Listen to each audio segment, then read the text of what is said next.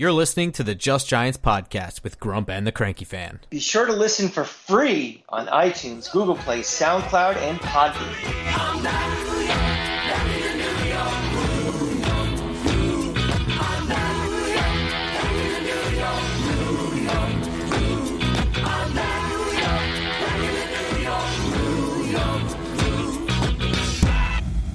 Welcome back to Just Giants with Grump and the Cranky Fan, the best damn podcast for the best damn football team. I am your host, the Football Grump. With me, as always, is Mike, the Cranky Fan, and we are back post annual Grump and Cranky family Christmas party game, and in tradition, the Giants lost pretty much right off of the jump there. 24-6, the DeVito dream. I don't want to say it died. I mean, he's already had a real stinker the game against the Cowboys. So, I mean, the DeVito thing was always kind of a fun little meme, and this was no better or worse than other games we've seen from him. I think the DeVito fever dream has died. I mean, you can still love him. You can still think he's a fun story and all that stuff, but well, from all accounts, he's a very likable person because he doesn't say or do anything that's too stupid or annoying or anything. Yeah, agreed. And I don't know, I can't see you, but you want to tell him really quick what your Christmas present was? I should have worn it. It's very hot, so I'm not. I'll throw up a picture. I'm going to throw up a picture in the broadcast. I'm going to have to take a different one than the one I took last night. Or maybe I'll pull one from yesterday. But I'll throw that up on the screen right after I crack open this double IPA from local brewery Oak Flower Brewing. This beer, I love this beer because every time I crack it, it instantly foams up all over the top. But it tastes really good. It's pretty boozy. No, it's the beer. I didn't shake it. It's been sitting here. But this place is great. It's a really small business. They're popping up all over. Breweries are kind of the new thing. Microbreweries, distilleries as well. And good beer, small business, easy to promote thing, something everybody likes, just like us. So crack open an Oak Flower Brewing. Tell a friend about Just Giants podcast. And that's me right there wearing the greatest Christmas presents I've ever. I mean, that's quick turnaround on your part. This picture is literally like seven days old that you had to reference. It's pretty fantastic because I wish I had the right person who actually tweeted this. It was one of the writers. I don't know if it was Art Stapleton or Jordan Randall or one of them. Actually, they had a picture from Sunday and had a link that said, if you want to buy this, here's the link to buy it. And the first thing I thought was Grump, because we're having our big annual family Christmas party on Sunday where he referenced where we always watch the Giants lose, and the power of next day air. It was delivered, and he was the hit of the party. I didn't take it off. Literally, I wore it all the way home in the car. It's pretty fantastic, yeah. And I had it on for I want to say an hour sitting in my apartment. It's just not. It's not cool in here. It's very warm. So yeah. When I first opened, I was like, "What is this? Like a feather boa? What the hell did he give me?" And when it finally dawned on me, I was like, "This is probably the greatest gag gift I've ever gotten." Gag gift. All right, fine. I will wear it to every press conference we have. Maybe down to the Senior Bowl or something. Once we get our 1,000th sub on YouTube, we will have a press conference you can wear. The only thing is, the only bummer is that the Christmas party was like a week too early for the possibility of Christmas cards. That's true. Yeah. Well, that's why we have Instagram. So. Well, you know what? I can use the picture now for next year. So, I love that. Also, thank you. That is just outstanding. And the joke didn't get old either. No, I mean, we were at a party where it's just. We have a pretty traditional Italian Maltese family, so there are lots of trays of pasta and trays of chicken, and so it felt like we were having holidays with the DeVitos anyway. So it just fit in perfectly. It was great. So I know you and I were talking about this off podcast, but I mentioned on the preview show that we had briefly discussed the possibility of setting up a camera and recording what that party is like in front of the TVs. And it's not, especially this year, it wasn't wild and crazy. There was a lot less people than normal. But I honestly think that would have been fun because there's a core group of the family that are big football fans. And then there's a core group that are there. And they Just know fans. We're just fans of us because we're great. they're fans of Nothing to do with happiness, the and they podcast. hear Yeah. cheering, so they cheer too. And I honestly think that family members walking in and out with food and drinks into the screen asking stupid questions about what the penalty was for. I honestly thought it would have been hilarious. But it was we thought of it way too late. And it may happen in 2024 again when we're 4-10 or whatever we are, and we're looking for a gag. So honestly, keep on the lookout. I would hope that next year, rain or shine, in terms of season. You know what I mean? Because I think it's fun either way. I think if they're terrible or if they're good, it's still fun because you have half of the family that loves football and the other half that doesn't know what's happening. And then the other half are Jet fans. Well, yeah. we don't choose our family. We choose our teams. Nice. All right, so this game, 24-6. What happened? What's different? Nothing, in my opinion. I don't think anything. There's some things that I think made this game interesting, but for the most part, like what happened with the offense, I don't think a lot changed. I think mostly they were dealing with a completely different style of defense. This was very much what 2 weeks ago beating New England felt like. I mean, we went into some level of detail about Green Bay decided that they were going to try and force Tommy DeVito to beat them dink and dunk. He was going to have to complete a lot of passes. He was going to have to make a lot of correct decisions. But the offset of that was that Green Bay wasn't going to pressure him. And he called their bluff. I mean, he stepped up to the challenge. He completed the passes he needed to complete. He extended plays. He made some brilliant throws in that game. And when given time, he looked almost like he belonged on an NFL field. He clearly still looked like a backup in that game, but he didn't look like a third stringer. He looked like a backup in that game. Well, when you bring pressure and you do end tackle stunts like New Orleans did, and they hit him hard. I mean, there was some where they were rushing very, very calculated blitzes at him, and he was getting crushed. 7 sacks. Big difference from Green Bay to here. 7 sacks to 0 sacks. And I'm even going to go a step further than that. Never mind he was getting hit hard. I have a conspiracy theory about this league where this league is, and I mentioned to you while we were watching the game yesterday, that this league is getting very unwatchable right now because there are so many backup and third string quarterbacks going in. And I'm really getting the sense that defenses are thinking about not just getting to the quarterback and sacking him. They're thinking about knocking out quarterbacks to have a have versus have not situation.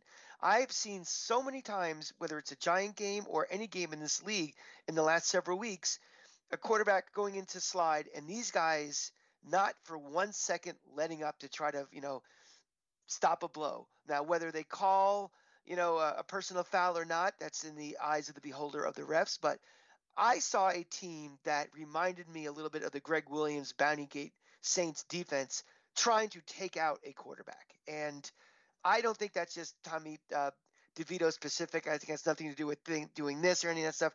I just think right now defenses are seeing that get a quarterback out of a game is an advantage. And how do you feel about that? Let's pretend that your theory is sound, right? Let's say that let's pretend that an email leaks and there's like some communication between head coach and defensive coordinator that's like, hey, been noticing this, whatever. Maybe we can hang around if we're able to hit this guy. He's injury prone and whatever. How does that thought process make you feel? I'm just curious where your head's at. I think it's awful. I mean, let's play the game. The game is made to be played within the lines, within the rules. My team is better than your team.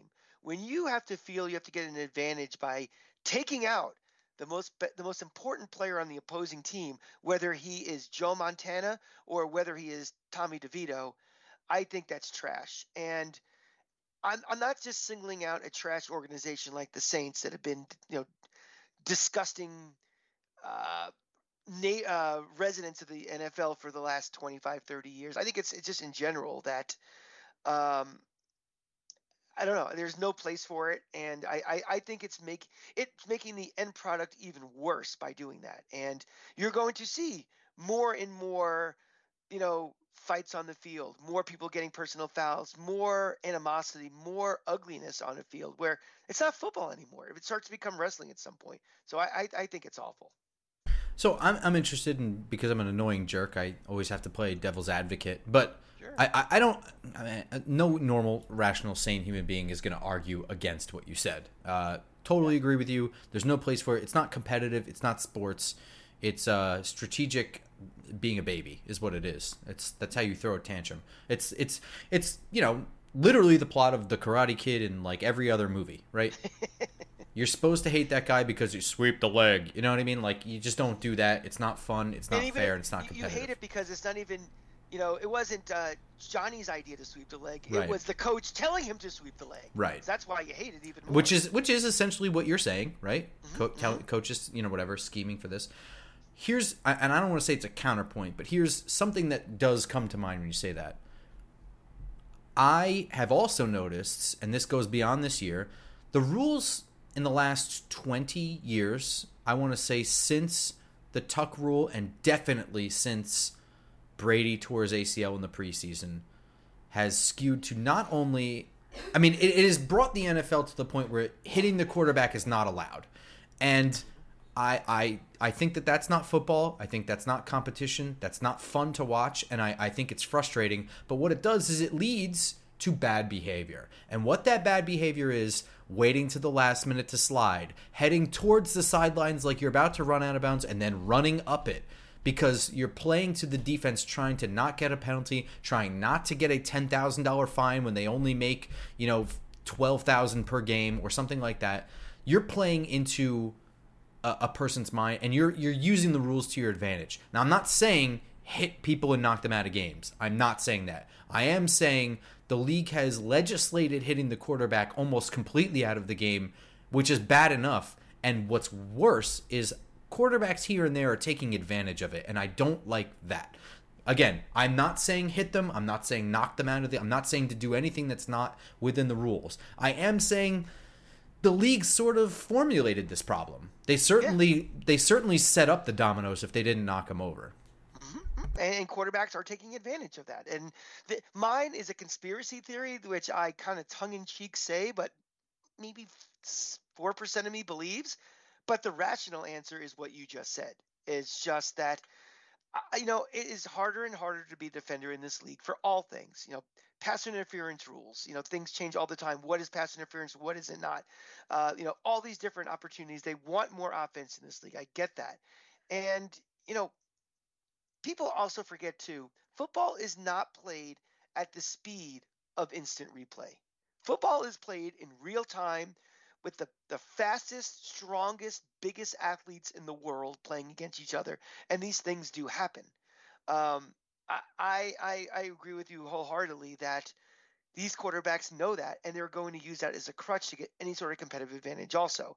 And I honestly don't know what that balancing act should be between protecting quarterbacks, protecting the integrity of the game, protecting the integrity of defense, and just playing on the field. I don't know how this is going to play out, because I feel like, you're right. Every time somebody gets hurt, it's like, see, we need to do more. We need to do more. And more penalties are called on things that have nothing to do with a quarterback getting hurt. Mm-hmm. Now both sides take it to the extreme. The quarterbacks are doing their little things, and the defenses are, a 15-yard penalty, and maybe this guy getting thrown out in return for this guy not playing anymore today. Yeah. Or maybe this division quarterback who I won't see for the rest of the year, or this team won't jump ahead of me in the division standings or wild card. That's a pretty easy trade-off for me. 100%. Yeah. So, and Tommy DeVito is somebody who ran for 70 yards. He took a wallop of a hit, which, in replay, I can understand. I totally understand why it was flagged on the field, right?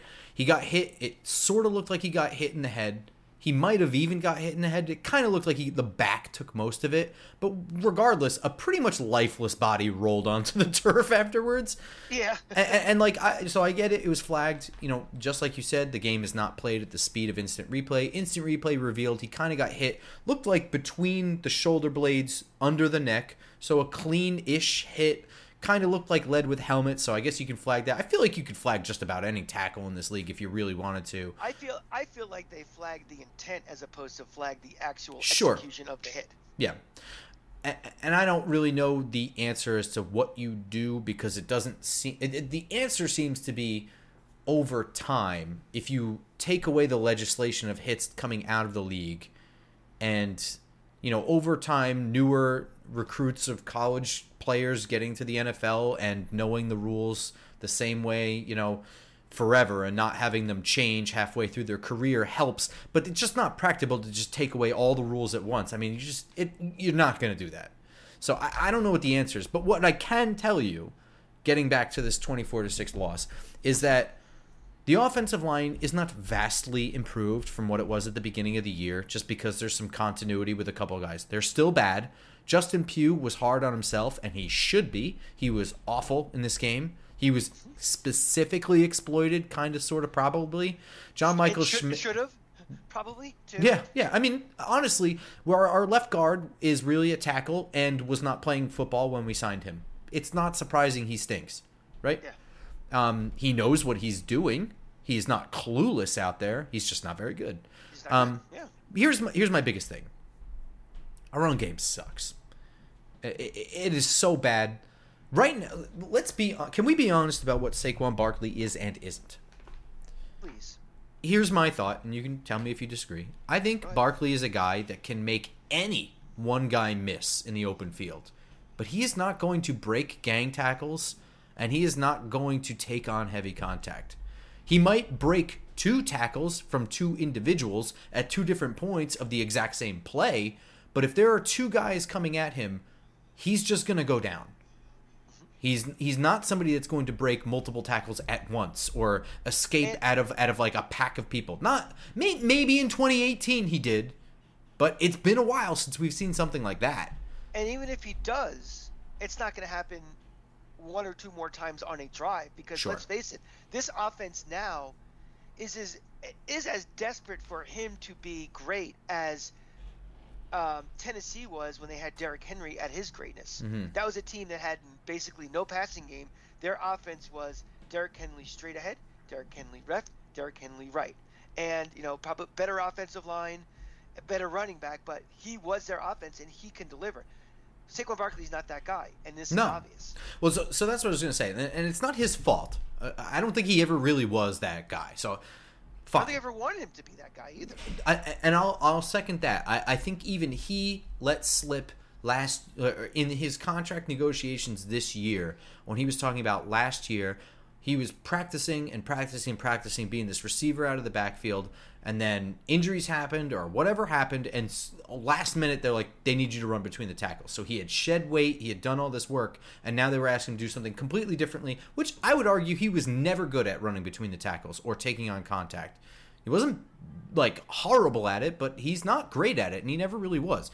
He doesn't like taking on contact at all, because we've been complaining for years about his lack of pass blocking. Yeah. Too. Yeah. So he's just a guy just does not, and that's not who he is. That's fine. There are running backs that succeed that way. They just Barry tend Sanders to wasn't that way. Yeah. They tend to receive well, and they like he's the kind of guy that when running the ball, he's going to hit the edges really, really well. He can hit a hole and break one when a defense is worn down, I would say, in the second half. But for the most part, I don't want him to be a quarter 1 and 2 workhorse.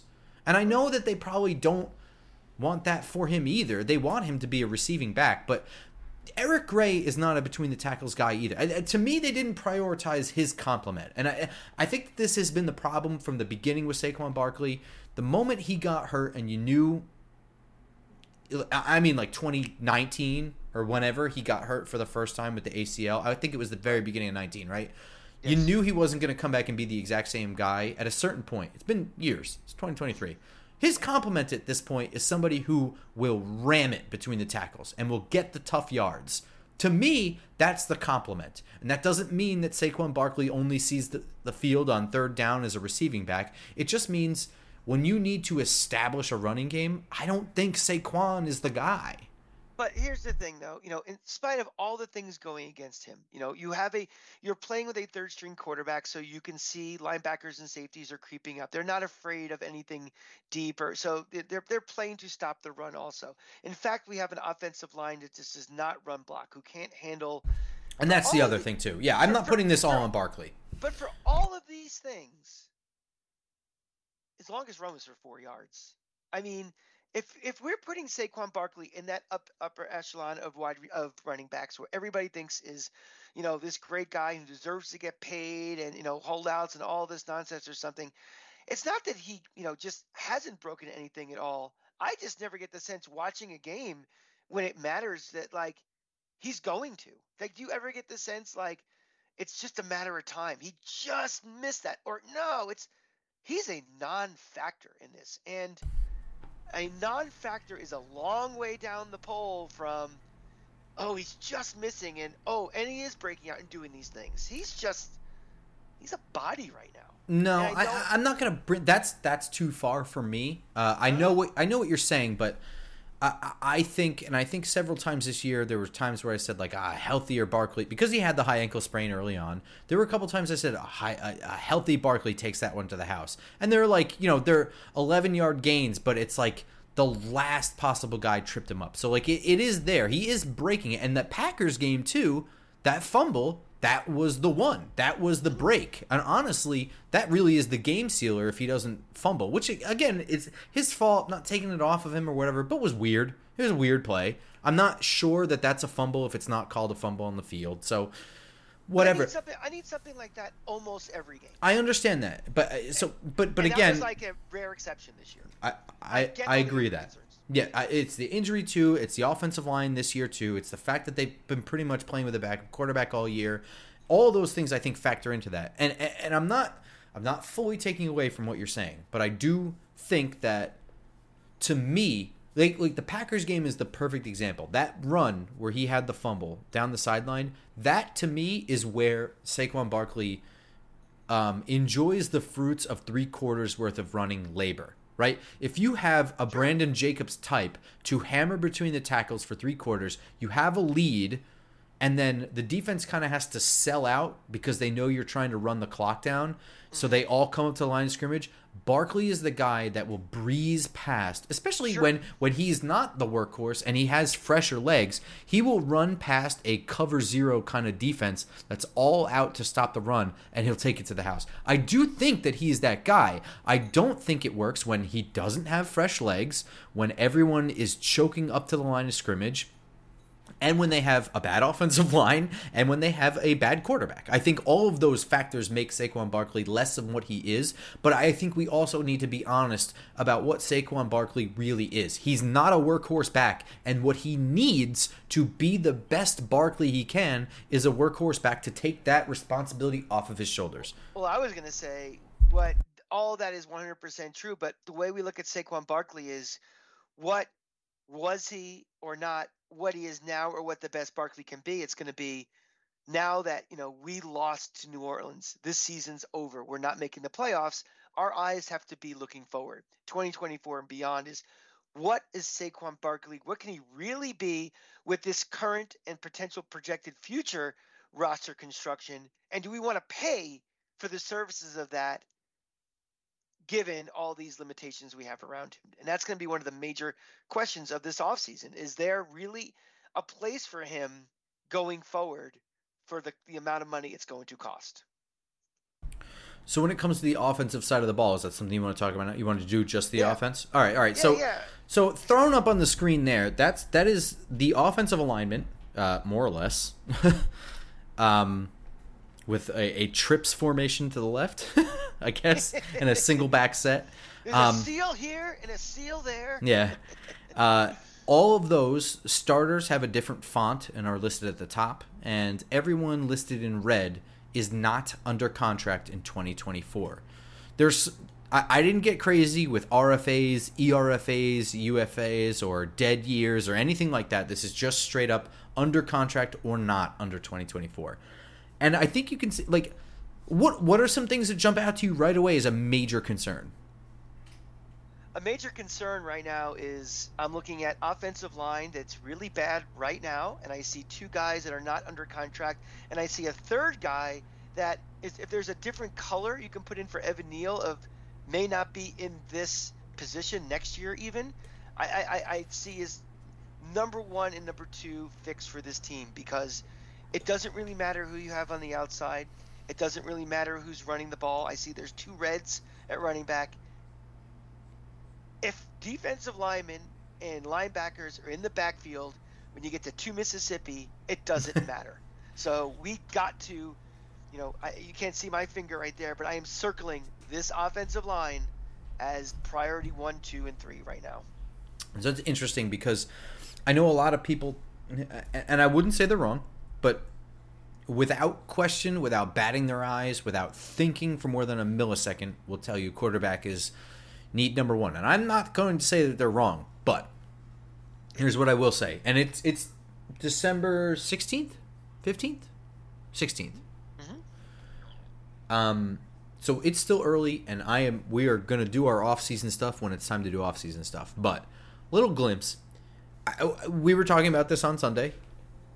I agree with you. I don't care if Evan Neal kicks into guard by game 1 next year. I honestly think that if the Giants bring in a bona fide right tackle in the draft, let's say the draft first.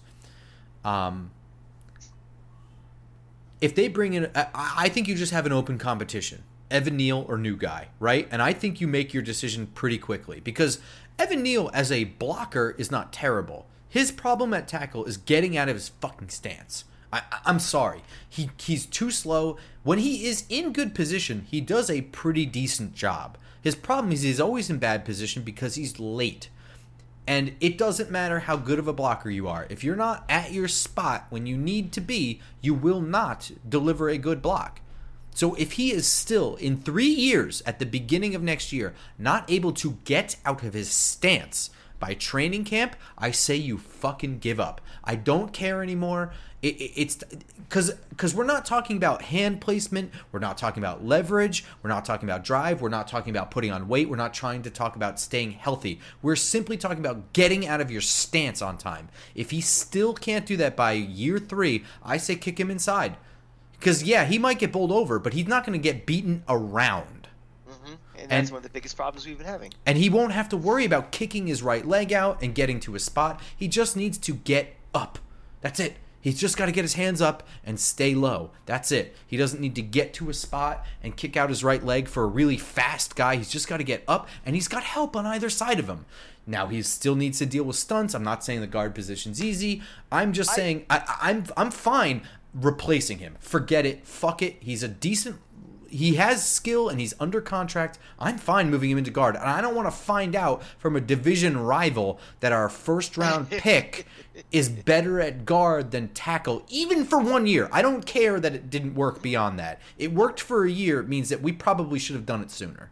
I have 2 points I want to get to. First, going back to the offensive line and stunts. This team has not been able to handle stunts for a while now. And to me, I'm questioning as much coaching as it is actual ability of, physical ability of this offensive line. We've been talking about this team can't pick up a stunt to save its life for how long now? Definitely as long as, Dable's been coach. I think it goes beyond that.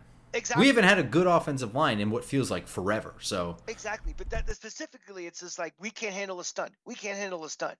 That to me, at some point, it's like that gets on his coaching. And if you guys know me, I am a players play guy. I don't blame things on coaching nearly as much as other people do. But this to me, it's like something as basic as a stunt. You can't see this coming, and we look so completely unprepared for it, where it just happens again and again and again in a particular game. I'm blaming coaching on that as much as a talent. Well, I'm right there with you, but I do have a question. Why is it that Justin Pugh, who's been in this league for forever, can't pick up a stunt? I'm honestly asking because I agree with you. That sounds like a coaching problem, right?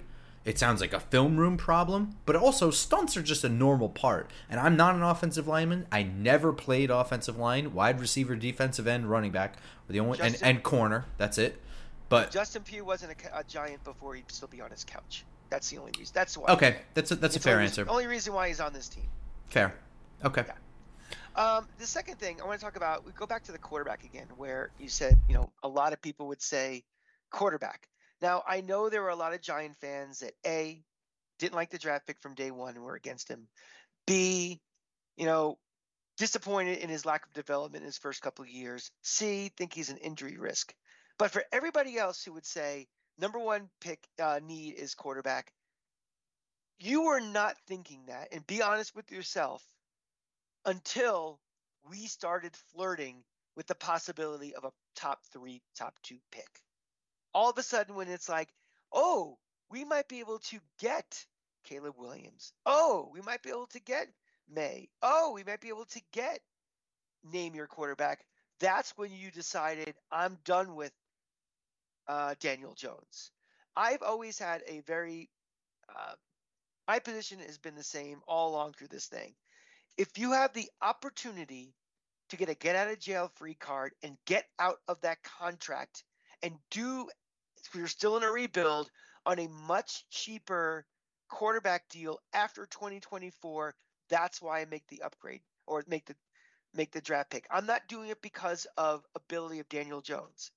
I think we were all kind of, when the contract happened, me and you did that analysis. We went through all 32 starting quarterbacks, and we thought that the money that we gave was roughly in line with where we ranked him in the top 32.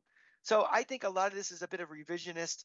Oh, they got visions of, with the first pick, the Giants select X, and all of a sudden want to kick the quarterback to the curb. But if you really take a deep look on what you see this team needs, and look at this sheet that Grump put up, you will see that that is not the biggest need on this team.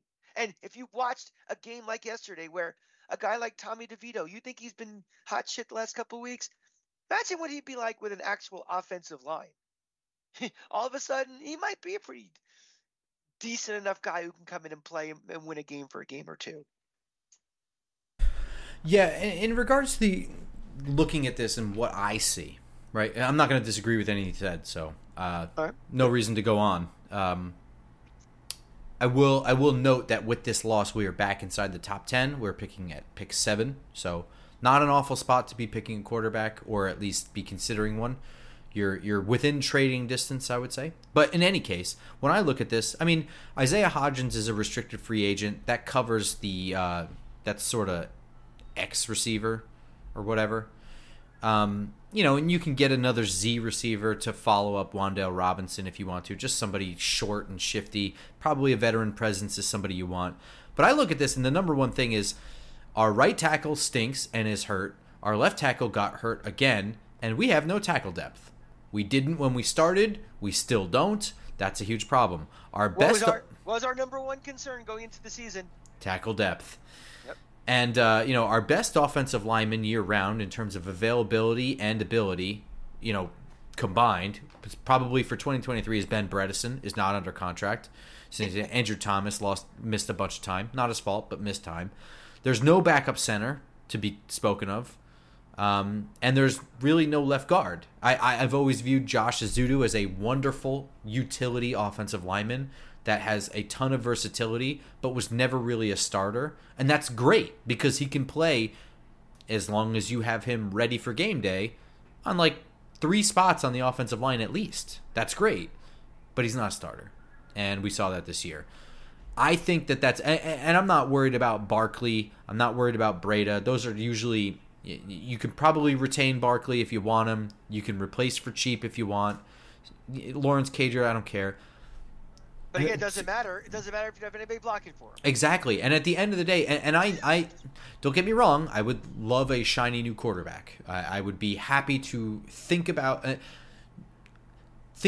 more than just 1 year of good Daniel Jones play.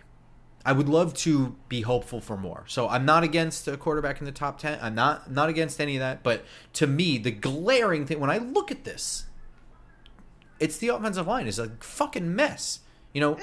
And it's kind of funny, and we're gonna get flipped to the defense. I think in about a minute. But when Joe Shane got here, the number 1 and 2 needs were the number 1 and 2 picks, and they're still the same needs going into 2024, probably with edge and tackle. If you were to pick one need from each side of the ball. You have anything else to say on Tommy DeVito and the offense before moving on to the defensive side of the ball in this game and going forward? I do not. I don't want to talk about last night's game anymore. Well, here's what I'm going to say about last night's game. Two things, because they're important pieces for building on and what we already have. Jalen Hyatt was 0 for 3, no catches on 3 targets. They were all tough catches, but that's what we need to see from him. And we have seen him make tough catches this year. So 0 for 3 in a game where we needed catches, not good. Now let's flip to the defense. Dory Jackson was terrible in this game. I mean, first of all, this defense was bad. I don't want to say the defense is the reason they lost, and a portion of my conspiracy theory brain that I shut off and didn't write a note for is that this was the game where the defense was like, offense, help us out a little bit. Even though there was no need. With no Chris Olave and no Ryan Ramczyk, there was no reason for the defense to need the offense to score tons of points in this game. But, I mean, giving up, at one point, the Saints, Derek Carr and the Saints, without their better tackle and their best wide receiver, were 7 for 7 on third down, including like a 3rd and 21. That is not, that you will never win a football game like that. And it's funny to me that Adoree Jackson is the one that got smoked so badly. I don't really understand what happened. I don't know. Lots of zone coverage in this game. I don't know what we were doing. That's not really the identity of the team. I don't know if that's because maybe Cordell Flott was pretty shitty last week. But, you know, I personally, I don't go into games game planning based on what happened last week too much. I try to game plan based on what we do best and what they do poorly. And if they do something really great, I try to take it away. I look at things game by game. I try to forget last week as much as I can. I'm confused. I don't know what happened in the defense in this game. I want your thoughts. Sometimes you just play bad games. I honestly do. I mean, I think you can look at every team around the league this year and be like, what was that stinker?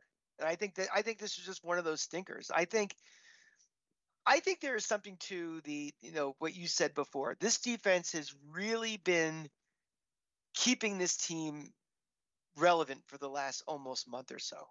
And I think when the offense all of a sudden had one of those stinker games, I just think this defense kind of ran out of gas, emotional gas almost. We saw it just, you know, every time there was a play to be made, there was a play not to be made. And I think this is one of those. I think they just took a breath and, you know, just the air is out of the tires a little bit type of game. And it happens in this league. It's a lot. It's a lot for every week to have to pull your weight constantly and play at a level of almost perfection. And the way, you know, I don't care. Last week I think is going to look obviously more like the anomaly in the Tommy DeVito era than, you know, the norm. But the norm of this team is this team doesn't score in the first quarter. This team struggles to score touchdowns. This team struggles to do well on third down. That means the defense is on the field a lot, and they can't make any mistakes.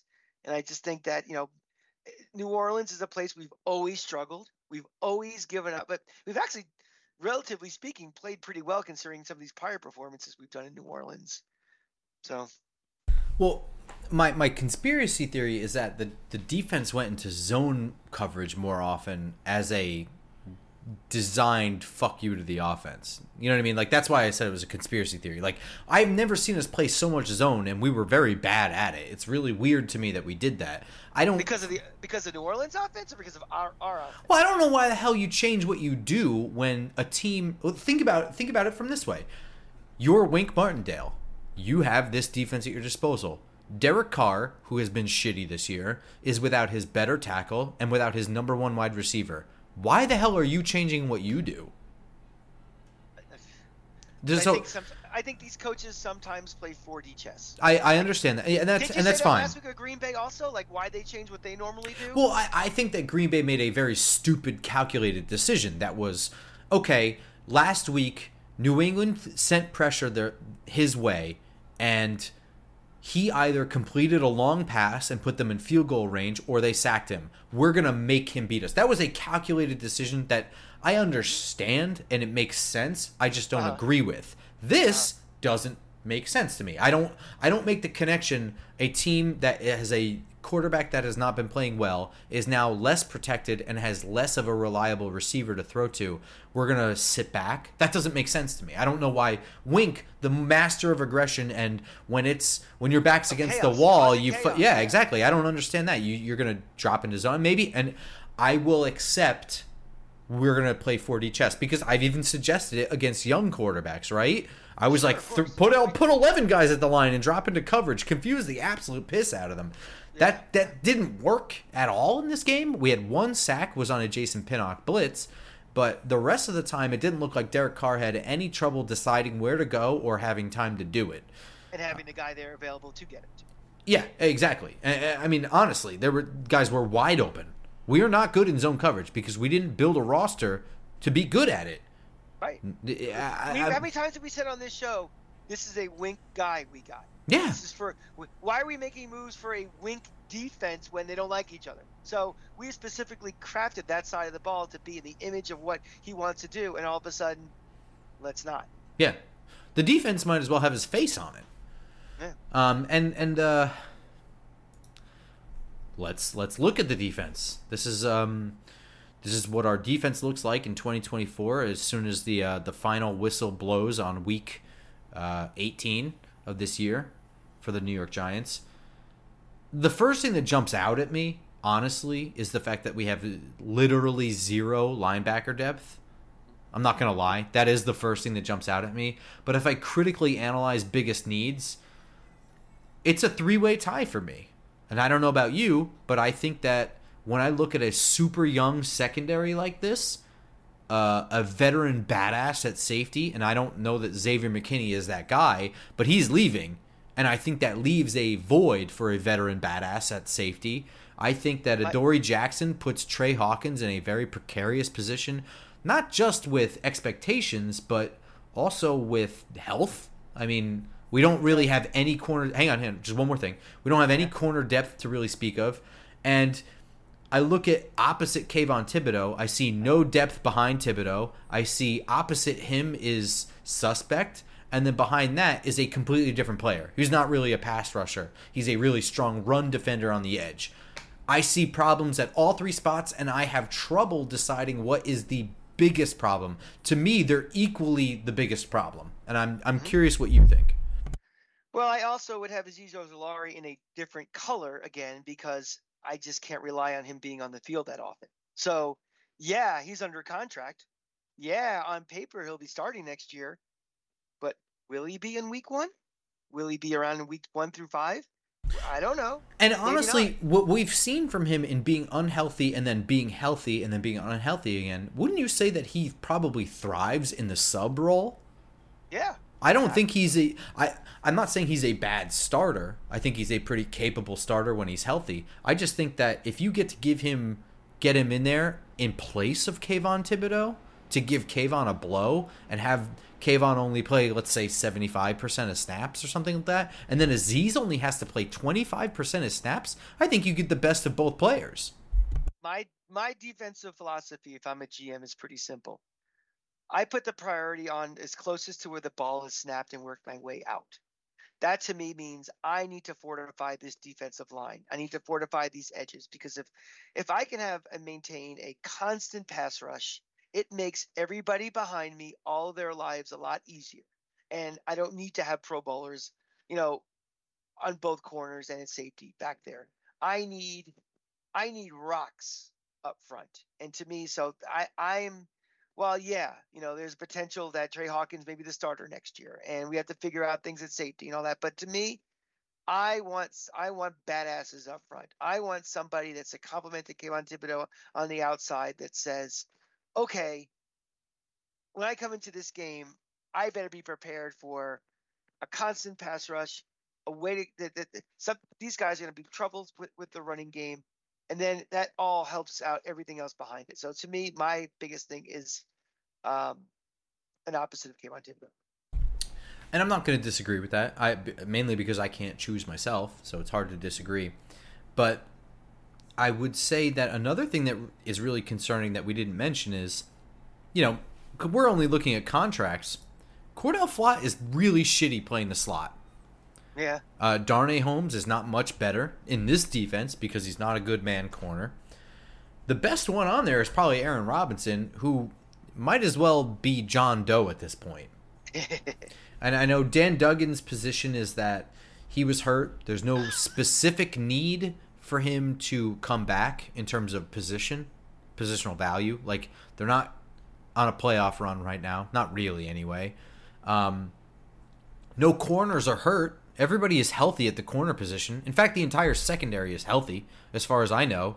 McKinney, Owens, Pinnock, Belton, McCain, Banks, McLeod, Flott, Holmes, Jackson, and all those guys are healthy. Yeah.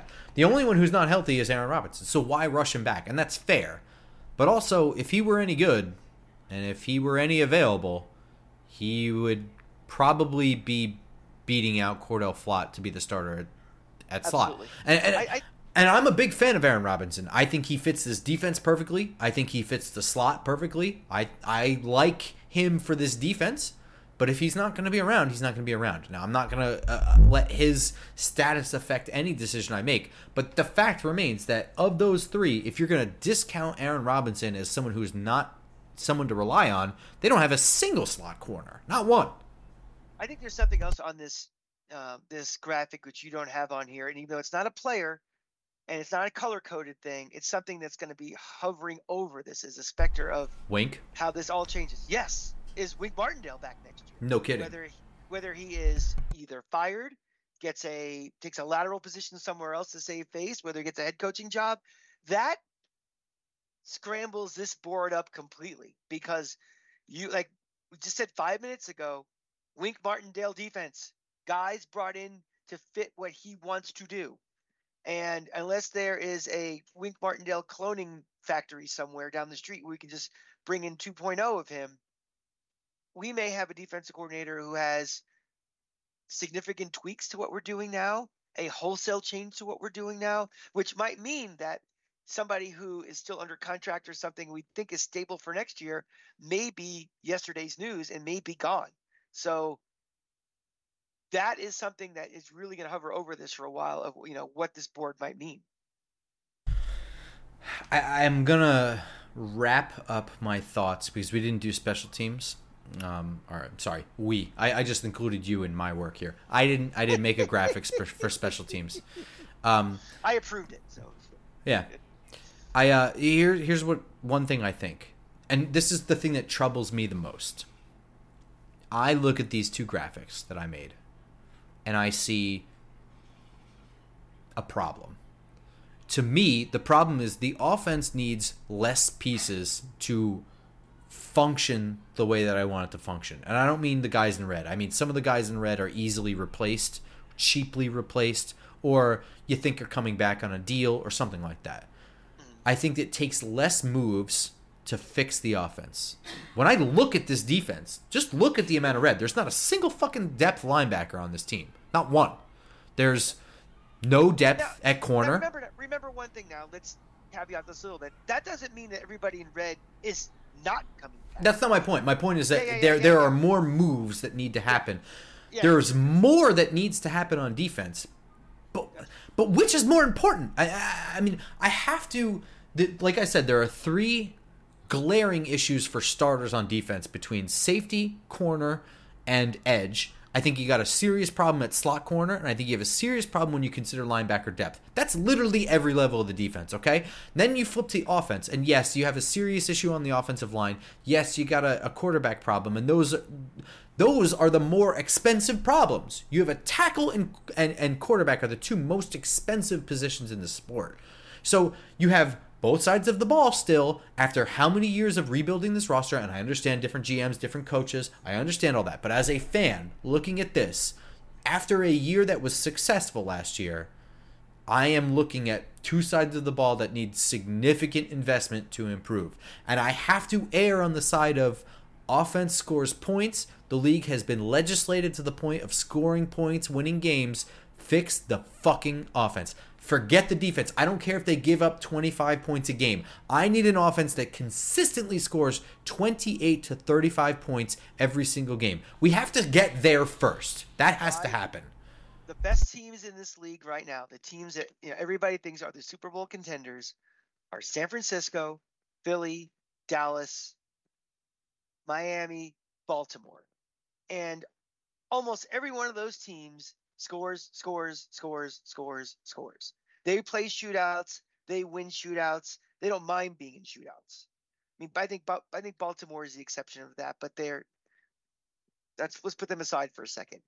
The only reason Miami is in that conversation for a team that could, go do damage is because they can score a ton of points.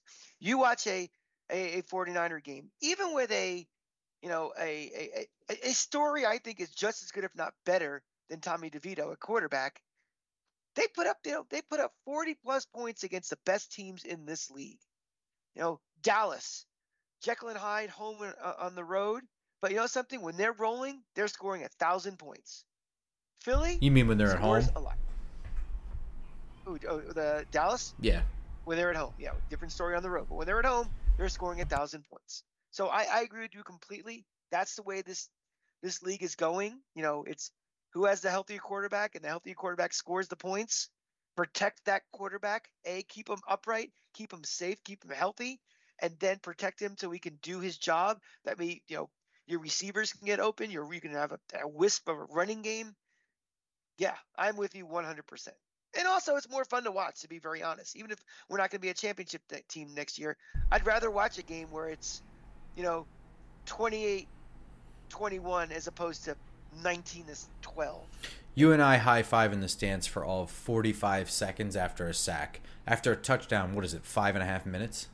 Oh, yeah. Because you got the touchdown, then the 3 replays to confirm it, the extra point kick, and then you have all that time for commercial. Then you have the kickoff. We're all still thinking about the touchdown. That sack, there's another play. Back in the New York Groove for a sack.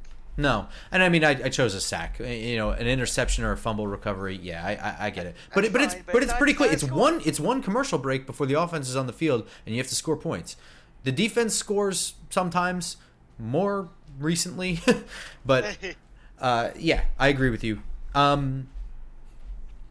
That's kind of where we are with this. We're thinking about next year. The DeVito story is still fun. I am not out on the DeVito story. I'm going to continue one last thing about the DeVito raising story. the cutlet. Go ahead. I have one thing. I believe it was today or maybe it was last night. Brian Daboll said that Tommy DeVito will still be the starting quarterback going forward because he, quote, earned it. Do you believe that? Two-part question for you, Grump. One, has he earned the right to start? And B, has anybody on this team earned the right to start, to be very honest? I'm going to answer your question. I do think that there's an easy answer for this, and I don't know if you're going to agree with it. I don't think that Tommy DeVito earned a right to start. I think that he earned enough to show that he is willing to learn week after week. He clearly does not let things bother him when he screws up. He has a good job of clean slate. So he has qualities that you can say he earned it. He scored points. He also screwed up. He has remained even through all of it. Okay? He seems to be, from my eyes, which are uneducated, very coachable. I would say this is less about what he's earned and more about what Tyrod Taylor has not earned. Tyrod Taylor screwed the Bills game. He ruined it. And I'm not talking about right now, we're not talking about playoffs, but last week, that was important.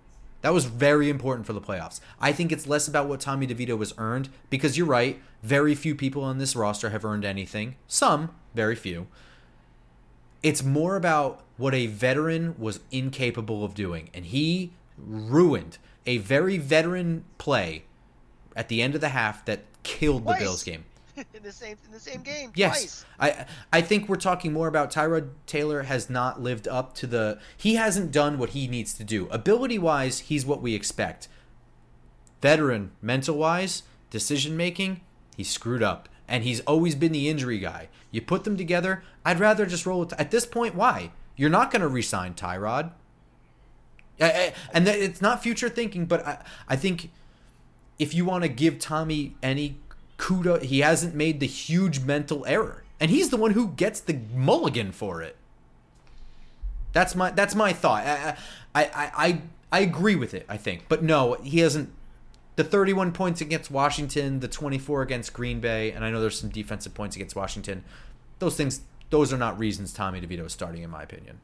I agree. I think it was the wrong choice of words, which no, I think it was the diplomatic choice of words. It didn't throw Tyrod under the bus. Yeah, this is still one of the worst offenses in the league and still one of the worst passing offenses in the league. And DeVito's QBR numbers. But if we want to start we just spent 30 minutes talking about the future and looking what needs to be upgraded. And one of the things that needs to be upgraded on this team is backup quarterback. And a coach may say they still want to win, but there's more to it than just that. And having, like you said, having Tyrod Taylor play, who's not going to be on this team next year, it's kind of a waste of time. Okay, maybe they win the Philly game in Week 17 when they're playing their third-string quarterback, and it's completely meaningless to them. But I think you're getting more out of not even so much of the let's see what we have with Tommy DeVito, but actually let's give him meaningful reps to build on. And then, decisions are always made each and every year. We don't know what's going to happen next year. We may get a backup quarterback in the draft. They may find somebody they really like, and this is all moot. But while he's here, let's make every snap count towards something. Even if it's not towards a meaningless victory, it's for developing him, giving him reps, giving him game experience, giving him more confidence going into the offseason. So, yes, I think it's just – I think the word used was a little curious and odd, but I would keep rolling with DeVito because at this point there's more positives too than negatives. And to me, winning – I don't need to win these games going forward. Next game is on Christmas Day against the Philadelphia Eagles in Philadelphia. When are we doing a Thursday? Are we still doing a Thursday? I think so, right? We could do a Thursday, absolutely. Yeah, so normal Friday morning preview episode for that Eagles game. It's going to be the most wonderful time of the year and also the worst game you've ever watched. But we will get into all that Friday morning. Be sure to stay tuned on iTunes, SoundCloud, Spotify, and of course YouTube. Follow us on Twitter at @football_grump, at the Cranky Fan, at Just Giants Pod, and we will see you all Friday morning for a Merry Christmas episode. Until then, go Giants. Go Giants.